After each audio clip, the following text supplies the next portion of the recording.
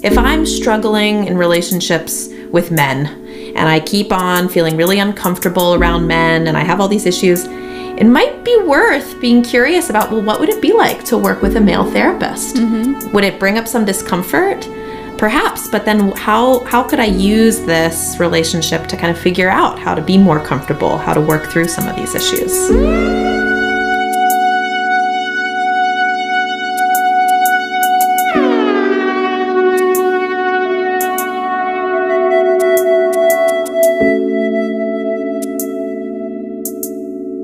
Welcome to LoveLink, your guide to love and connection in all forms. We are your hosts, Sina Simon and Simone Humphrey. So hi, Sina. Hi, Simone.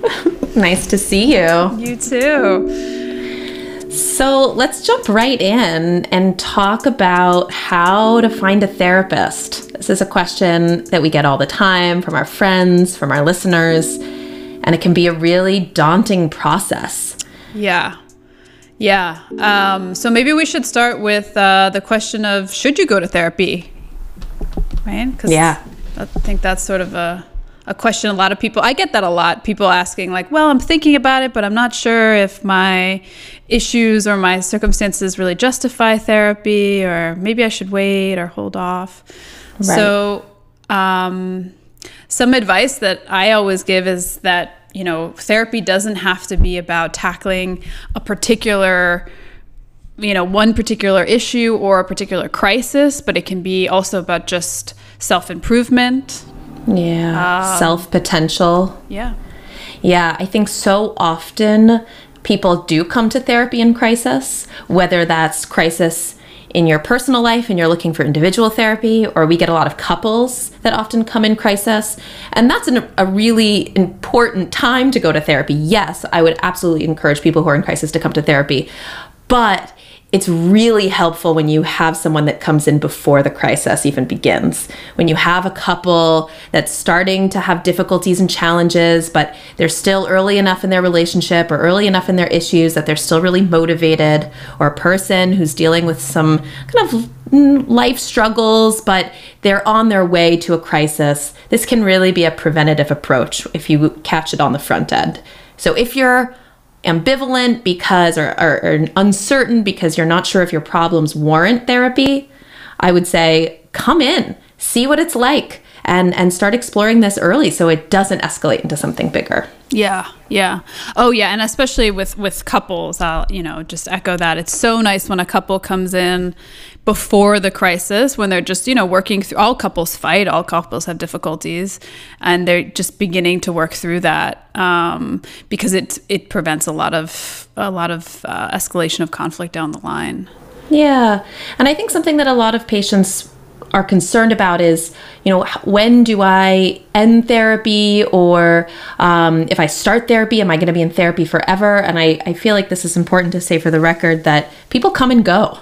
You can come to therapy and get a lot out of it and then feel like, all right, maybe my work here is done, or the sessions feel a little flat, and you can leave therapy and then come back to it. So it's not a commitment that's forever, and you and your therapist can work on what you want to accomplish and then decide together when it's a good time to end. Yeah, and it's a good question to ask therapists up front. How long do you typically work with clients? Yeah. Just to get a sense of if they have a timeline. Yeah. So what are the different types of therapy? There's individual therapy, couples and family therapy, and group therapy. I think those are like the big three. Yeah. And the way I kind of think about these different contexts, individual therapy, I think of much more, it goes really deep into that person's personal life, oftentimes into their history, really focuses on their relationship to the world, themes that are coming up in their life. Couples therapy, if all you're talking about in your individual therapy, or all you're talking about as a presenting problem is your relationship, couples therapy is ideal because you have both partners in the room. The therapist can really see what's happening in the dynamic between you and your partner.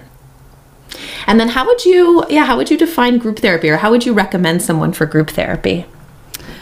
That's a good question. Well, first of all, I love group therapy because I feel like it's almost like therapy on crack. Like people get so much out of group therapy because and I'm, there are different types of group therapy. So sometimes people are coming in because of a specific issue like eating disorders. And then it's like there's an eating disorder support group or skills group. But a lot of the time when I think about group therapy, I also think about interpersonal group therapy, where it's more about building an awareness of how you are in relation to other people through the process of being in a weekly 90-minute group. So the group can provide support. The group can also provide a space where you get really honest feedback from other members about how they experience you. It provides a space for experimenting with being more transparent about how you feel, an opportunity to put words to how you feel. So it's really about building relational awareness, but also receiving support at the same time. That's a nice way to put it. And I think that group therapy, we've talked about this both from our personal experiences, that it can be really triggering and it can be, it can bring up a lot. And having conjunctive individual therapy is something sometimes really helpful, so that you're not only talking about what's happening in the group with the group, but then having your own supportive space to really deepen that exploration of what just happened in the group. Why did I get so angry or so sad? Because heightened emotions often tend to be heightened in groups. Yeah. No, I mean, in group, I've never felt so much like shame and anger and sadness and all of these emotions come up regularly. Totally. Whereas a little different with an individual therapist, because it's just like you and the therapist, and it's about your relationship with the therapist sometimes, but mainly it's focused on you and the therapist providing you with support, versus in a group, you're all in the experience together. Yeah. It's a little more activating. Yeah. So therapy is such a weird thing. Every once in a while, I go on a vacation or I'm taken myself out of context, and I'm like, what the hell is therapy? Like, what do we do? We're two people in a room talking to each other, and it can be really hard to define and evaluate. So let's talk about what therapy is and what that process looks like. Yeah, it's a good question. I ask myself that all the time as well, because it can mean a lot of different things, I think. When I think about therapy,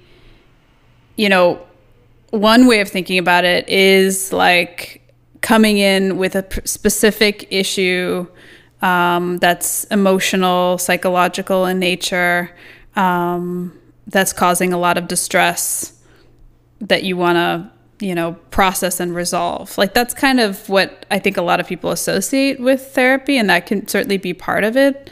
But sort of broadly, it's like managing symptoms, identifying feelings, identifying, how your past relates to your present, sort of in general, like building self-awareness, both awareness of yourself, but also awareness of yourself in relation to another person.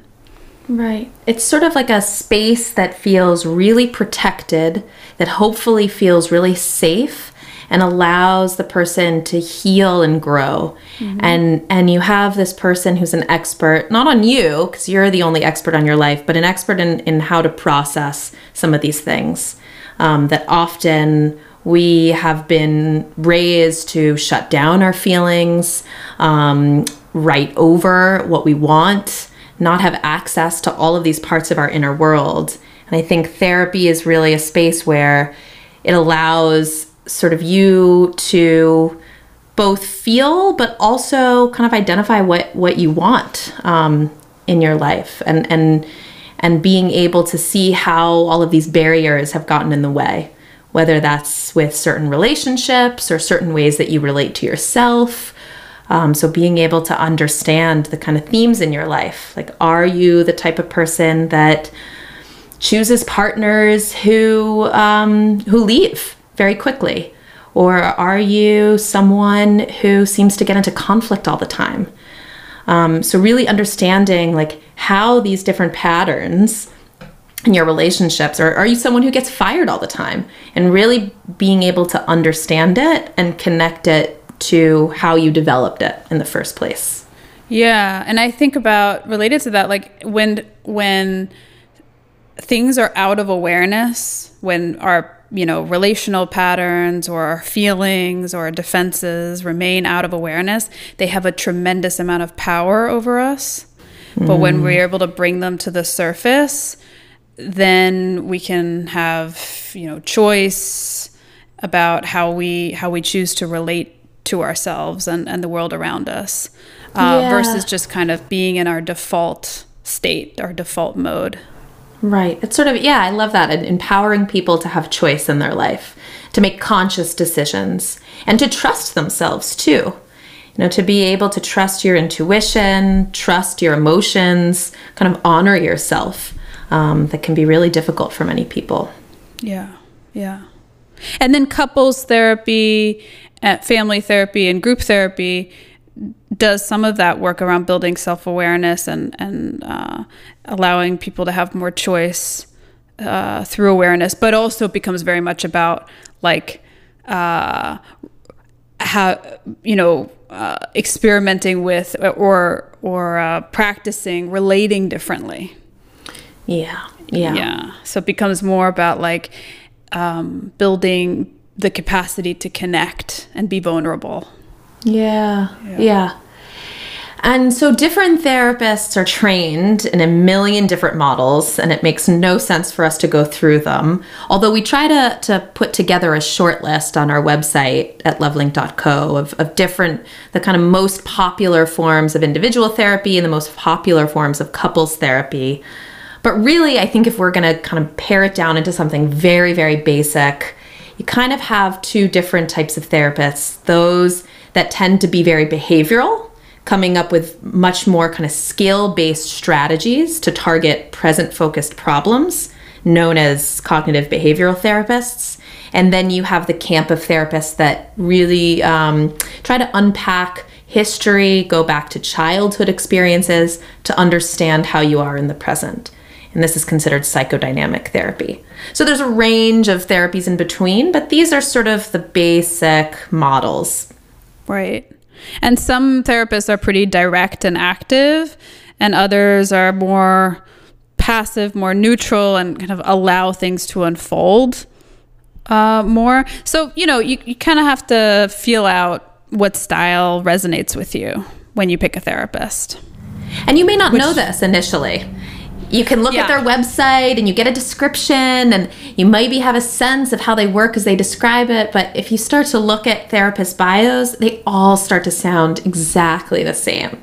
And if you look at specialties, some people have really specific specialties. And actually, I think that's a really good sign that they are an expert in that. But most therapists have like 10 or 20 specialties, which means they're more general practitioners. So a lot of finding a therapist is figuring out a good fit, figuring out what feels good, what works for you. Yeah. So like important. Dating. It's kind of like dating. Yeah, totally. And you might have to go on some bad first dates to find your person. Yes. Or even like just date around. Even if you have a good date, maybe you want another good date and then choose between the two therapists. Yeah. So let's talk a little bit about how to find a therapist. Yeah. Because that is certainly tricky. And a lot of it depends on your financial resources and whether you have insurance or not. Yeah. So, I guess with insurance, like a lot of therapists, at least in New York City, I don't think this is true across the country, but in New York City, a lot of therapists are out of network. So that means you have to pay out of pocket. And then if you have insurance that has out of network benefits, they'll cover usually a portion of the fee. But then there are a lot of therapists too that are in network. So certainly like contacting your insurance company to see who is in network for them would be one strategy to find a therapist. And one of the ways that you can filter out people that are in network is either through your insurance company, through their search engine, or Psychology Today is a great way to do a therapist search and then filter out which insurance company they accept. So then there are also training clinics that provide sliding scale that you can find. Like in New York City, there's like so many. I mean, we could spend hours talking about all the different training clinics and the different models that they use. Then there are websites that are national, like Psychology Today provides a good overview of therapists in different cities and what insurances they take and what their fees look like. I mean, I think the best way to find a therapist is through a referral. Yes, definitely. That should be a first line. You may not have someone that knows anyone, and then you can go back to these search engines, but it's always better to have a higher filter by asking someone you know if they have a recommendation. Whether you have a friend who's a therapist or a psychiatrist, your primary doctor may know psychologists that they would recommend. If you're part of a school counseling clinic, you can always see someone there, but if they only see patients short term, they often have a list of therapists that they provide for referrals. Or your friends. If your friend had a really good experience in therapy and they say, I love my therapist, go see if that therapist is willing to see you. Yeah. That's the best way, for sure. Yes. Some they're vetted. They're vetted. Right. Because there's a lot of therapists out there, and some therapists are really good. And then you hear a lot of horror stories. Sadly, I've had patients who have come to my office after several experiences that were really negative, where the therapist didn't seem like they cared, or at worst, one therapist who kind of fell asleep. Oh my God. I've heard that from clients too, that they've seen a therapist that fell asleep. I was like, how is that possible? Yes. Or a therapist who's late, or someone you go to their office and their office is a mess. I mean, when you pick up on these red flags and you hear your intuition and you say, like, this isn't a good fit, listen to it. And find someone that you really trust, because you are going to be opening up in the most vulnerable of ways to this person. This is a real relationship in your life. Although there was one time where I referred Simone to someone who I was seeing, who I actually liked, but then it was a bad experience. Oh my God! Yeah, because he forgot my name. He kept on calling me Nicole over and over again. And then, he missed a session that we had scheduled. He just completely didn't show, and then apologized in an email by calling me Nicole. And oh my God, it's terrible. I stopped seeing him after that, actually, because I was like, if you're treating other people like that, like, I can't. You couldn't get over that. No, I couldn't get over that. No. Yeah.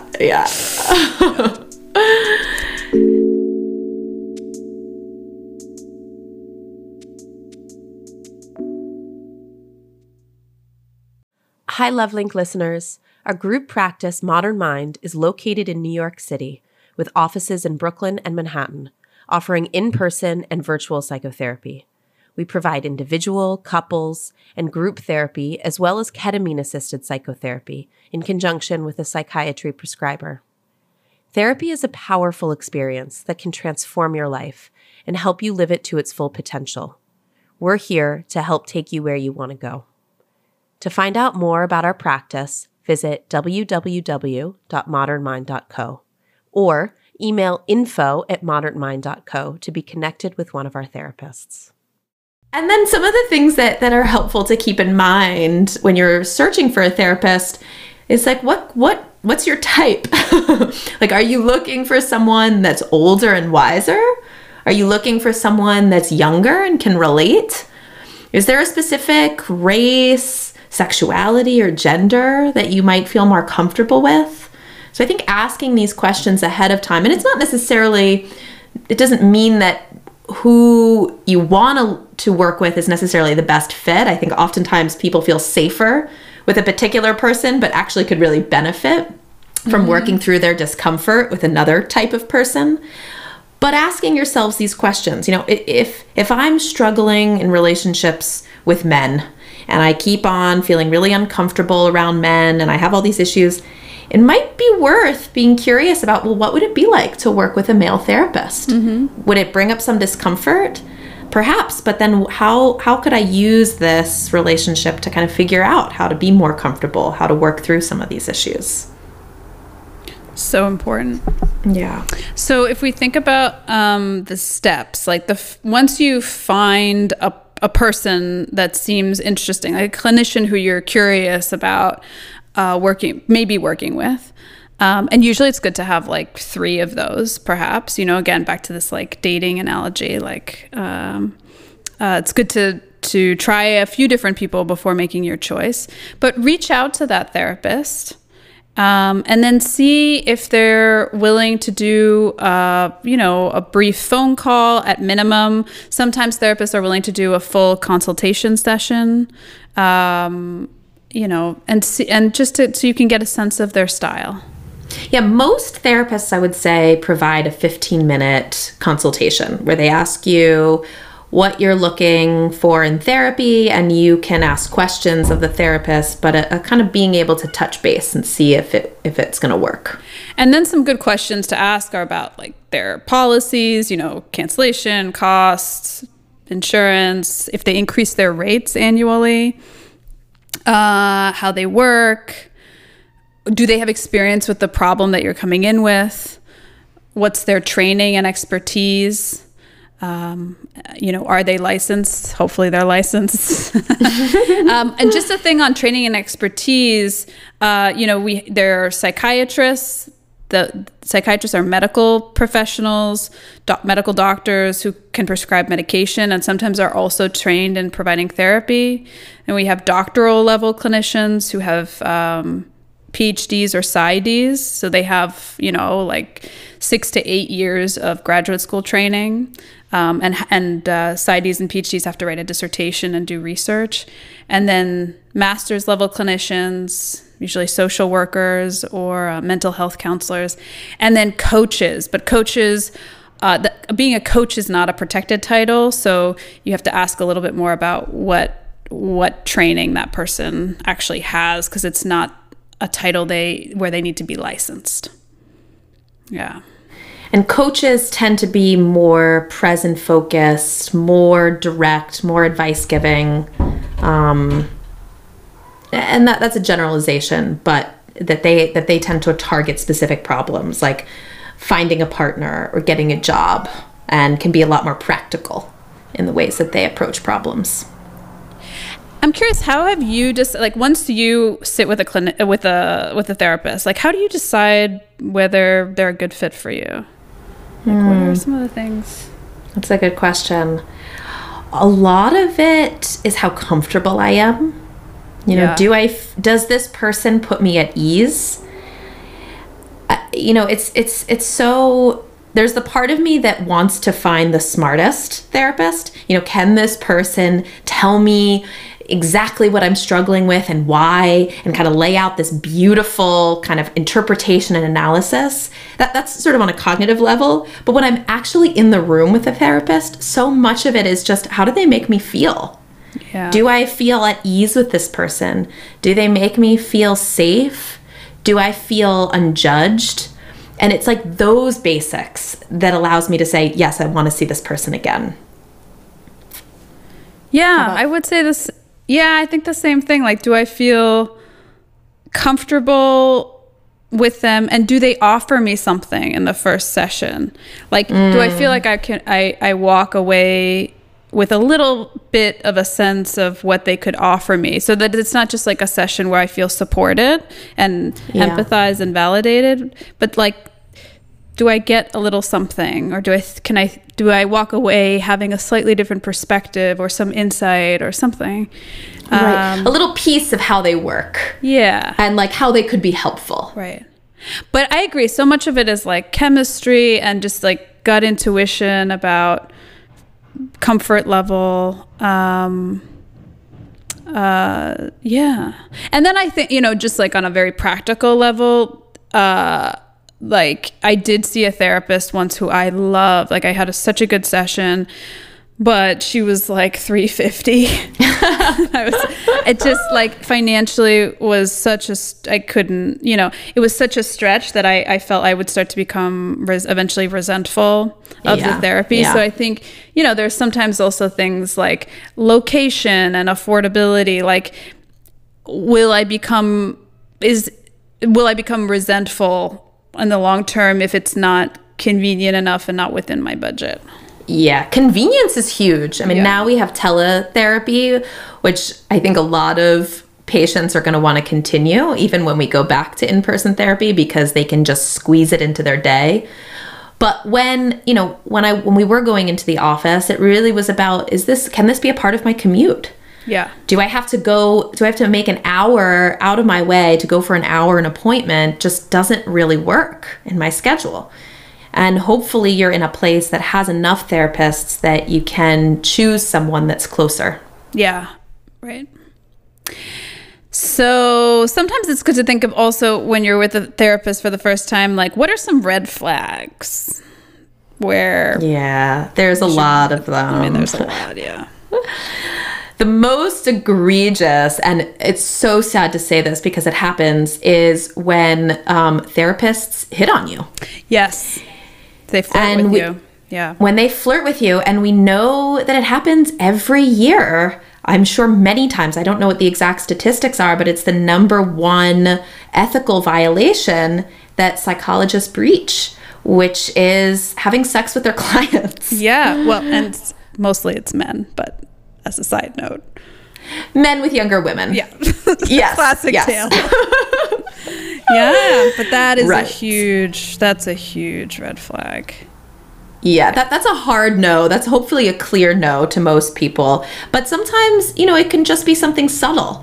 Like the therapist touches you and it doesn't feel right. Or the therapist emails you or texts you and it doesn't feel like a boundary that feels appropriate. They comment on what you're wearing. Yeah. Stuff like that is important to pay attention to. Yeah. Showing up late to an appointment or canceling frequently, those are obviously red flags. Or forgetting your name. Oh, God. That's terrible. God. Also, bad advice. I get this a lot from patients who have been with other therapists, and they report back to me what their therapist might have said to them or told them to do. And of course, I always take it with a grain of salt. Like, how much of it is my patient interpreting something that was taken out of context. So I have a friend who went to a therapist, and he was sharing with her that he was struggling a lot in his marriage, and he wasn't sure what to do, and he felt really stuck. And she encouraged him to have an affair. Yeah, like, that's fucked up. And yeah, right, exactly. So, it's things like that feel like they're either not processed enough, or they're said flippantly, or it's advice that could really harm them. Yeah. Yeah. It's one thing to say, hey, have you and your partner talked about having an open relationship? Sometimes people find that helpful. What do you feel as I'm sharing this, possibility with you, or this way of structuring a relationship, blah, blah, unpacking that. That's very different than saying like, oh, you should have an affair. Like that. Yes. That's not helpful. I know Absolutely. who you're talking about. I know you do. Yeah. And then also forcing you to talk about something that you feel really uncomfortable talking about. Yeah. Or a really big trauma in your life, and the therapist says something like, you need to talk about this and there's not another option. Yeah. It might be encouraged. A therapist might want to push you, but also there should be a space that really at least builds up to that place. Understand what makes it really difficult to share, providing you with coping tools so that if and when you do share, that you feel safe and comfortable. If they're pushing you and not really talking it through with you, that's a red flag. Yeah. Yeah, not really processing, well, what is making this difficult to share? Yeah. Yeah. Any kind of anger or defensiveness, if you give the therapist feedback, therapists should be able, be trained to take feedback. It's an important part of the process that a client can be open about, whether if the therapist is misattuned in some way or said something that landed in a bad way. Yeah. And also, like all people, therapists can burn out. Yeah. And a burnt out therapist is not a therapist that you want to be with, because they're not effective. They should be not only taking care of themselves to prevent burnout, but they should be engaged. And I also feel like the way, this may sound superficial, but like the way a therapist is dressed or how their office looks can be an indicator of, where they're at emotionally. So if a therapist is like very disheveled or very disorganized in their office or in their appearance, that usually to me is a red flag. Yeah. The office is a special sacred place that the patient should feel at ease, should feel calm. And having a cluttered office that's really disorganized and there's papers all over the place, like isn't a place where you feel less stress. Yeah. And so an environment that allows a person to feel at ease is really important.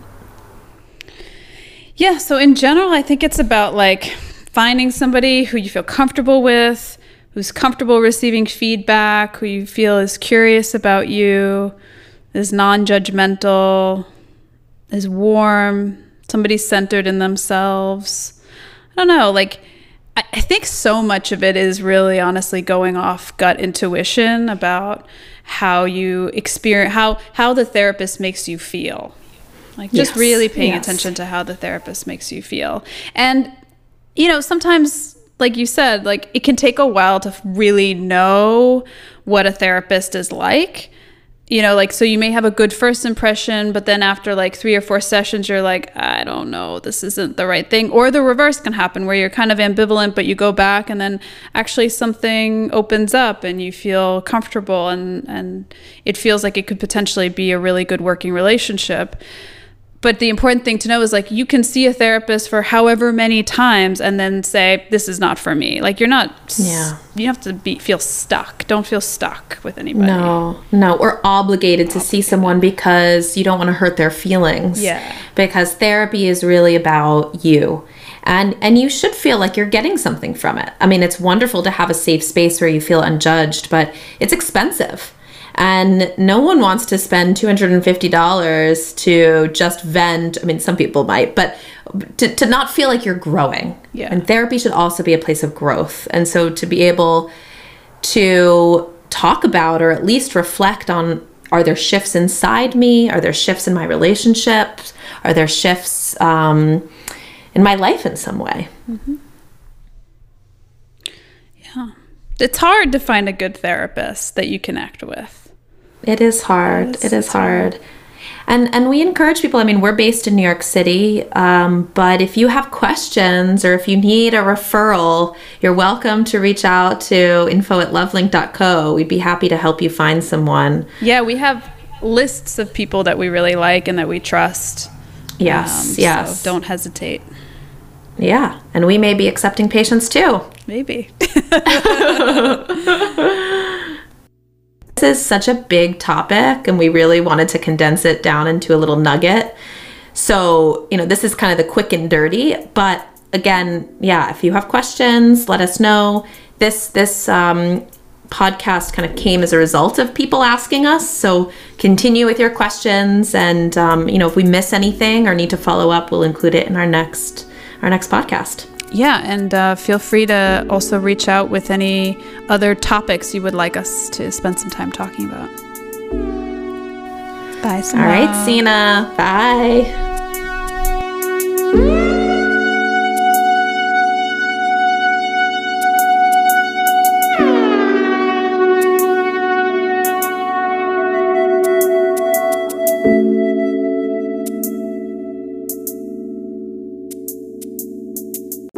Thanks so much for listening. We hope you enjoyed the episode. To stay in touch with us, sign up for our quarterly newsletter at lovelink.co, where we share our favorite articles and resources about love, sex, and relationships. Also, in future episodes, we plan on answering listener questions. So if you'd like your questions featured on our show, send us a voice memo using the Anchor app or send it directly to our email, info@lovelink.co. And if you have a second, truly, the best way you can help support us is to rate and review the show in Apple Podcasts. Just scroll to the bottom of the Lovelink show page and let us know what you think. We thank you all again so much for listening. We're truly touched you take the time out of your busy schedule for us. Until next time.